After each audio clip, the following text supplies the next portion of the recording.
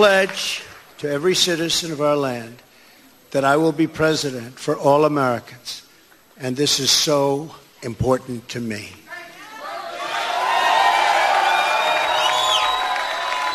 For those who have chosen not to support me in the past, of which there were a few people,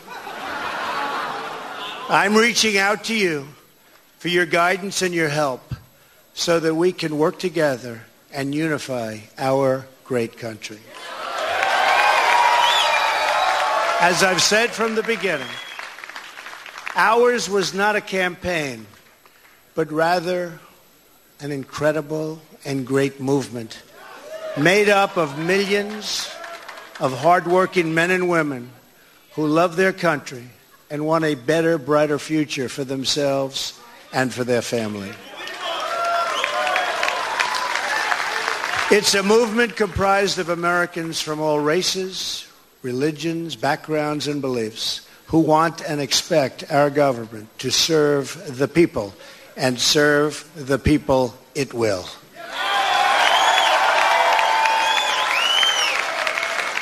Working together, we will begin the urgent task of rebuilding our nation and renewing the American dream. I've spent my entire life in business looking at the untapped potential in projects and in people all over the world. That is now what I want to do for our country. Tremendous potential. I've gotten to know our country so well. Tremendous potential. It's going to be a beautiful thing. Every single American will have the opportunity to realize his or her fullest potential. The forgotten men and women of our country will be forgotten no longer. That's Donald Trump speaking triumphantly after being named as the president-elect. Hilary Clinton had earlier phoned him to concede, as you heard, just as he started speaking to the nation and indeed the world. Our correspondent in the US, Sherwin Bryce Peace, joins us on the line. Sherwin, good morning to you. Good afternoon, this end of the world. Clearly, it's been a busy, busy time for you.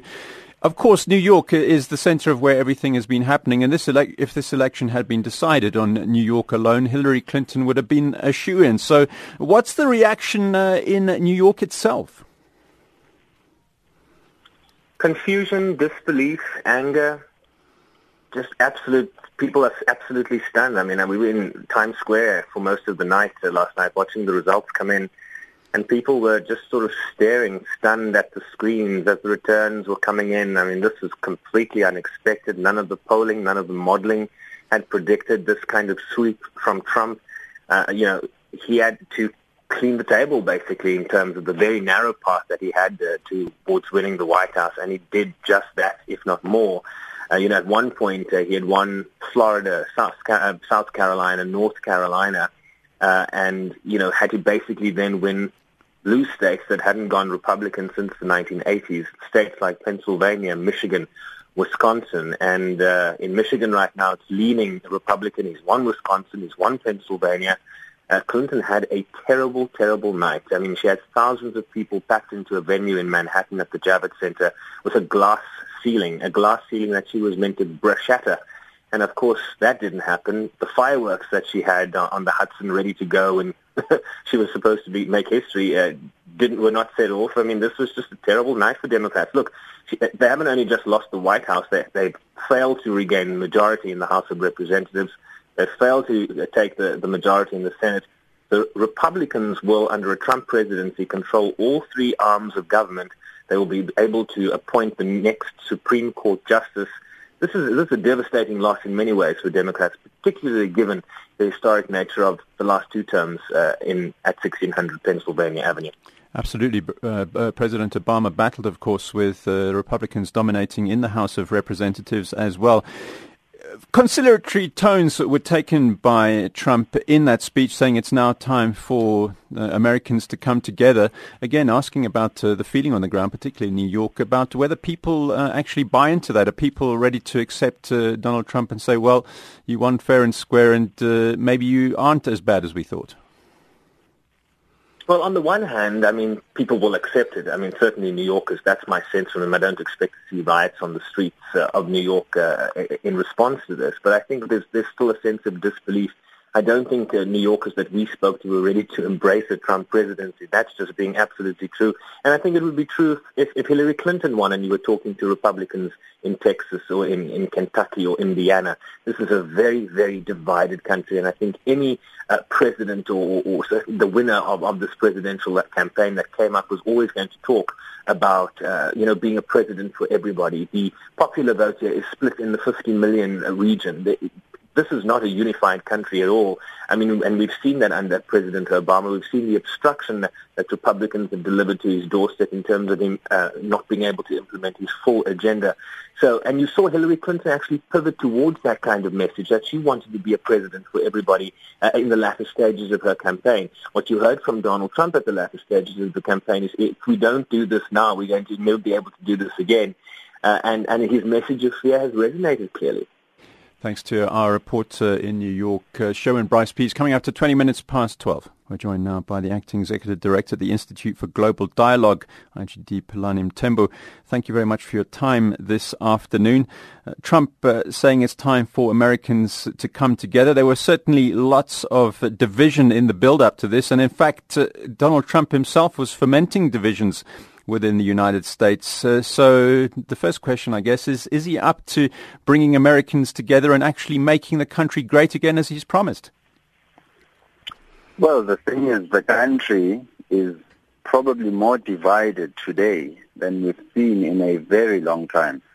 And in fact, this election just crystallized this divide in U.S. politics.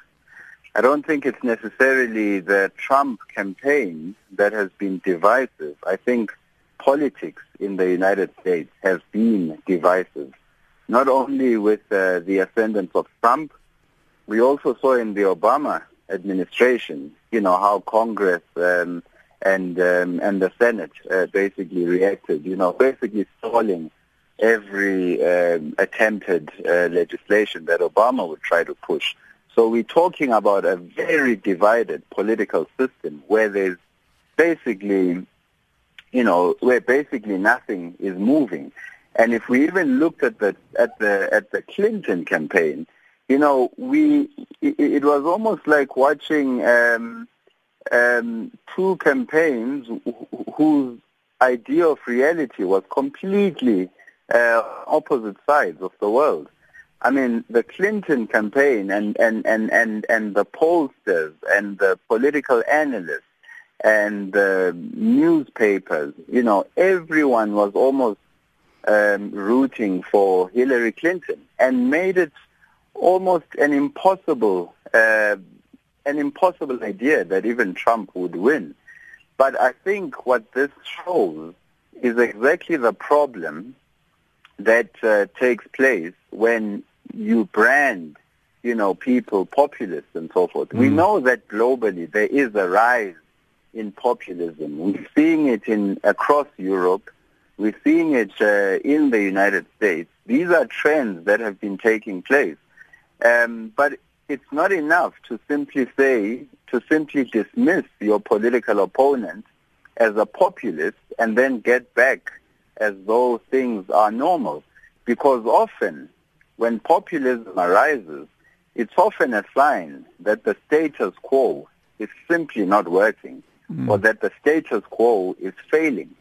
So this is also an indictment of those who failed, to basically see even the possibility that Trump might even become president. I mean, it's almost everyone. We had the Brexit, and everyone did not expect that. But we thought that was just a mere anomaly, and that things would just normalize in global politics.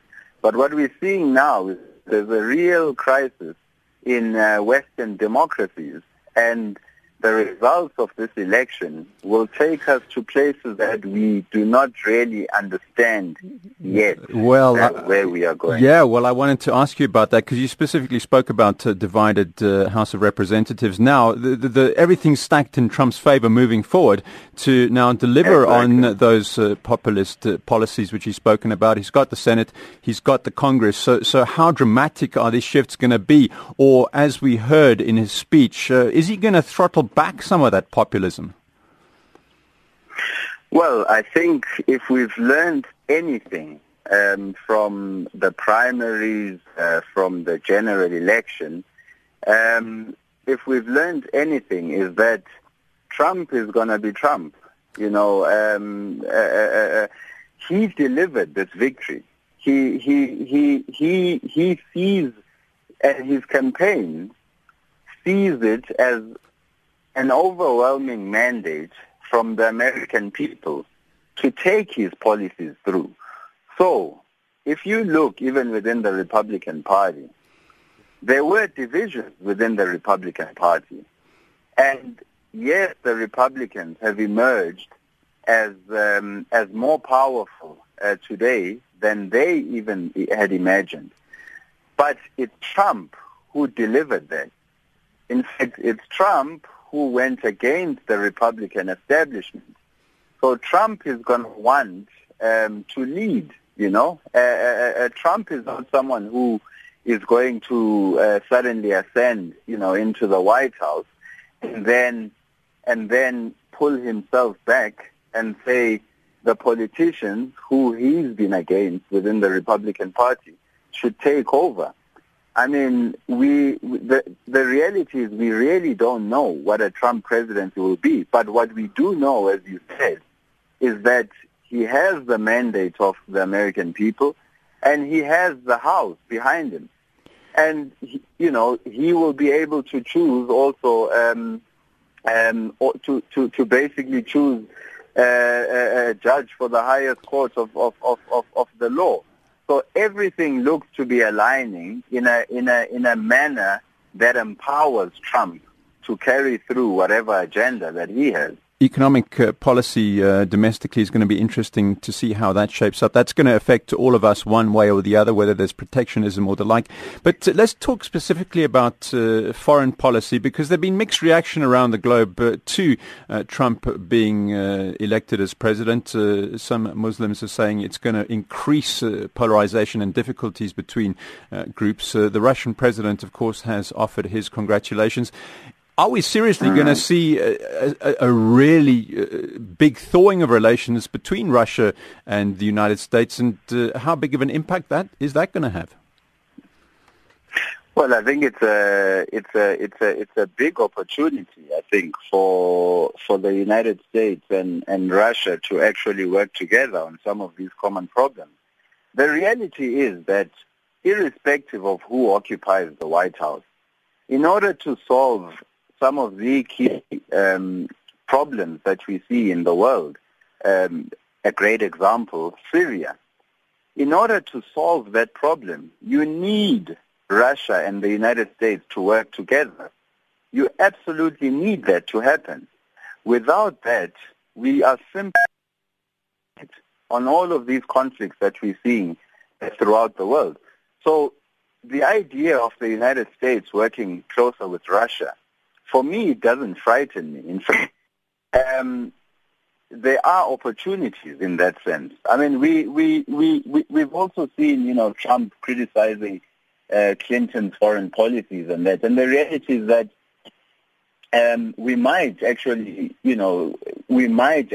see a United States that does actually put some restraint when it comes to foreign policy, because Trump will be under a lot of pressure, I think, to do what he's been saying at home, which is to make America great again and to address domestic problems. The reason that Trump is in the White House is not because of foreign policy issues. It is because there are serious socioeconomic problems within the United States. And it is true that certain free trade agreements have hurt the American working class. And a lot of them have actually gotten behind the Trump administration. So, very interesting time in terms of global politics. And I think, of course, it makes sense to now try to assess what future direction American foreign policy will take. But the reality is Trump has to exercise foreign policy in a multipolar world order. That means American supremacy is not enough anymore. The United States, irrespective of who is president, cannot get its way unilaterally. It has to work with Russia. It has to work with China. And a failure to do that, we've seen what consequences that has on millions across the world. Thank you very much to Philani Mthembu, who's Acting Executive Director at the Institute for Global Dialogue. Some reaction to the election of Donald Trump as the next President of the United States. In the U.S. elections is Russian President Vladimir Putin. In a statement, Putin told Trump that he hopes to work with him to improve relations between the two countries. In fact, he says he wants a restoration of full relations as congratulatory messages continue to trickle in following Trump's win over Hilary Clinton. For more on the situation in Brussels and Europe is our correspondent Jack Parrick. Jack, good afternoon to you. Europe's response, broadly speaking, I suppose, to begin our little chat. Tell us about it. Well, we've heard from the European Union presidents of the European Commission and the European Council, Donald Tusk and Jean-Claude Juncker, essentially them congratulating Donald Trump on his election win and saying that they believe that the European Union and the US must continue to consolidate the bridges of the relationship between the two sides. And that will be the tone. There are major concerns here. I don't think there's any doubt about that, about what a Trump presidency will mean for European-US relations. But they obviously want to start them off on the right foot.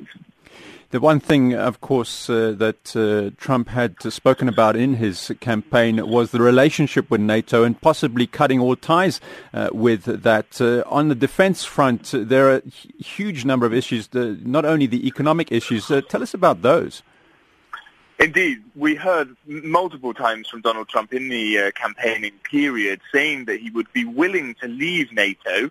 Obviously, the European Union looks to NATO and its military cooperation with the United States as a very important part of the security and defense operations.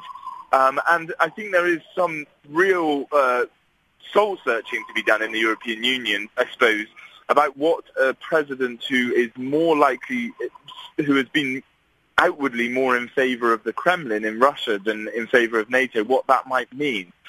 It's very, very early to tell. We've heard from the NATO Secretary General Jens Stoltenberg encouraging Donald Trump to essentially stay on board and saying what an important military alliance NATO is. But what will happen when Trump comes to Brussels to speak with his counterparts and to discuss these issues, well, that is something we're going to have to wait and see. Jack, just finally, in terms of the reaction to Trump's victory, there was shock in New York. Some Americans who, of course, believed that Trump was going to get beaten by Hillary Clinton, shocked. How shocked ordinary people in Brussels? Well, I think from Facebook feeds and Twitter feeds, there is a lot of shock, to be honest. It did look like a done deal, didn't it, yesterday when we were all heading off, that we thought that it would pretty much be a Clinton presidency. The polls were suggesting it. The American media outlets were almost certain that it would be Clinton. And I think there's been a lot of support for Clinton here in Brussels as well. She is what we would probably consider to be a sort of Brussels politician, towing the line mainly on the kind of normal order of things. And I think, in a way, people were looking forward to seeing a U.S. female president as well. Obviously, now that's not happened, and there will be a lot of looking into how Europe goes on in its relations with the United States. Now Donald Trump will be president. Jack Parrick in Brussels. Some reaction from Europe on Trump's election as U.S. president. So Hilary Clinton conceded the election, having fought it at the final hurdle. And contrary to the polls that gave her quite a good chance of taking the White House, Trump picked up 288 electoral college votes versus Clinton's 215. He needed 270 to take the Oval Office. Noma Balani reports. I've just received a call from Secretary Clinton. She congratulated us. It's about us. On our victory, and I congratulated her and her family on a very, very hard-fought campaign. I mean, she fought very hard.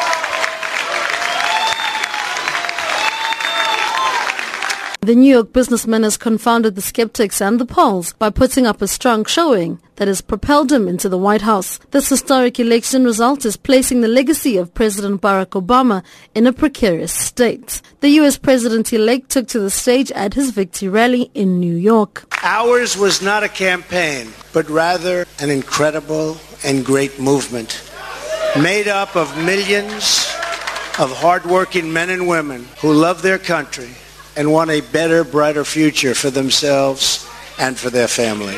Working together, we will begin the urgent task of rebuilding our nation and renewing the American dream. It's going to be a beautiful thing. Every single American will have the opportunity to realize his or her fullest potential. The forgotten men and women of our country will be forgotten no longer. Here are some American voters giving insight on how they voted. Trump's whole spiel over the past couple months has really changed my mind. I wasn't going to vote, but I decided to come out after I heard Trump. I think it was a very dirty campaign. The media was very involved. Clearly the candidates were not well liked, so I'll be glad when it's over. I voted for Hillary. I'm a registered Republican, and I'm very, very disappointed in the development of our party. And looking at the two candidates, there really was only one option. She's qualified. I voted for Donald Trump because, to be honest, I'm not really educated on the candidates, so I don't really know. I'm clueless.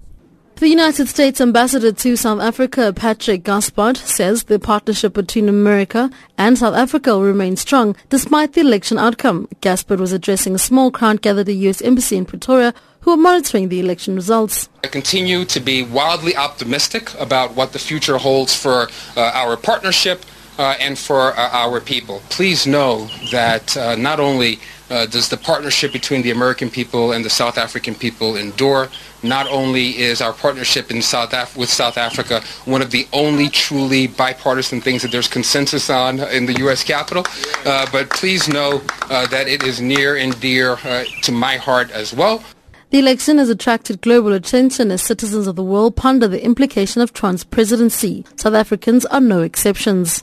I think it's a fantastic result for history, for the world. Probably people are a bit distraught. I'll be totally honest, totally unexpected. I woke up this morning and I was like, is this happening? America has spoken. This is who they want. This is a reflection on where they are. I cannot believe that Americans can do this to the rest of us all over the world. This election wasn't just about the U.S. electing somebody to be president. I think that we could have survived Hilary Clinton because it's a devil that we know. That report compiled by Noma Balani, Risha Madare and Sherwin Bryce Pease. South Africa followed most other markets with a sharp dip when it opened, but it certainly rallied quite strongly. But there was certainly a bunch of mayhem earlier, particularly with the Nikkei's plunging 5.4%. Mark Boland, Africa and Middle East economist at Bloomberg Intelligence, joins us. I suppose, first of all, Mark, we were a bit lucky that by the time we opened, the job was just about done, so we missed the worst of the freefall. Yes, everything, markets were a bit of a state of flux, but then when you had the Trump's acceptance speech suggested a more conciliatory tone, a less radical approach to things, policy in general, than what some of the things he's been saying during the campaign, so that definitely reassured markets, and we've seen a bit of a recovery since. Analysts had warned there was going to be plenty of tumult, whatever the result was. But in terms of those reactions, specifically we look at the Nikkei, some of the other indices plunged but recovered enough to sort of end the day a bit stronger. Does this just demonstrate how nervous people are about the potential for Trump going forward? Yes, I just think it reflects that there's a large state of uncertainty. Okay, people have looked at what Trump had been saying, but then also saying that if he gets into power, he'll have to deal with a Congress that won't always be in tune with what he say. They'll have to moderate his policy quite a lot, and certainly if you listen to the acceptance speech, that also suggests that. He's talking more about improving infrastructure, making large-scale infrastructure investments. I mean, that's considerably less controversial than some of the trade policies he's talked about. I mean, you have commentators like Paul Krugman and Larry Summers that, if anything, are on the other side of the political spectrum, advocating these kind of solutions or these kind of policies for a very long time. So now it looks like that might be more likely. I mean, I think Trump knows that some of these policies he did suggest or indicate could potentially be very damaging for relations with the U.S. partners. So I think it's looking a bit more promising now than maybe what we saw earlier, just after the announcement. Yeah, on that front, I mean, now every time he opens his mouth, it's going to be viewed as a very, very serious statement of intent going into the White House. Presumably, we should prepare ourselves for a bit of angst on that front. Yes, I think so. I mean, it's close to 3 months. He'll take office in January, so there's plenty of time to kind of iron things over, and I think he does realize that he'll have to deal with Congress. I mean, that's one of the more poignant things that Barack Obama said is, you're elected to the most powerful position in the world, but he was stunned by how little you can actually get done because you need to get things through Congress. And I think also Trump realizes that a lot of the policies, maybe they'll have arguably a positive longer-term impact. But I mean, if you look at trade policies and all that, I mean, it's similar to what you've had with the Brexit vote, where a lot of people want, are essentially voting against free trade, and the sort of trade system we've had, but the more sort of market impact has been an increase, inflation increases prices, and that's kind of eating into the spending power of a lot of these voters, both the Brexit voters in the UK and in the US, the Trump voters there. Thanks to Mark Boland, African and Middle East economist at Bloomberg Intelligence. I can tell you the JSE All-Share marginally up 0.24%. That's been driven particularly by gold mining, which 7.29% up at the moment. It had reached nearly 10% up as people moved into safe havens, so to speak. Financials down 1.11%, also industrial 25 down 0.88%. But as I say, the all-share up 0.24% on the day.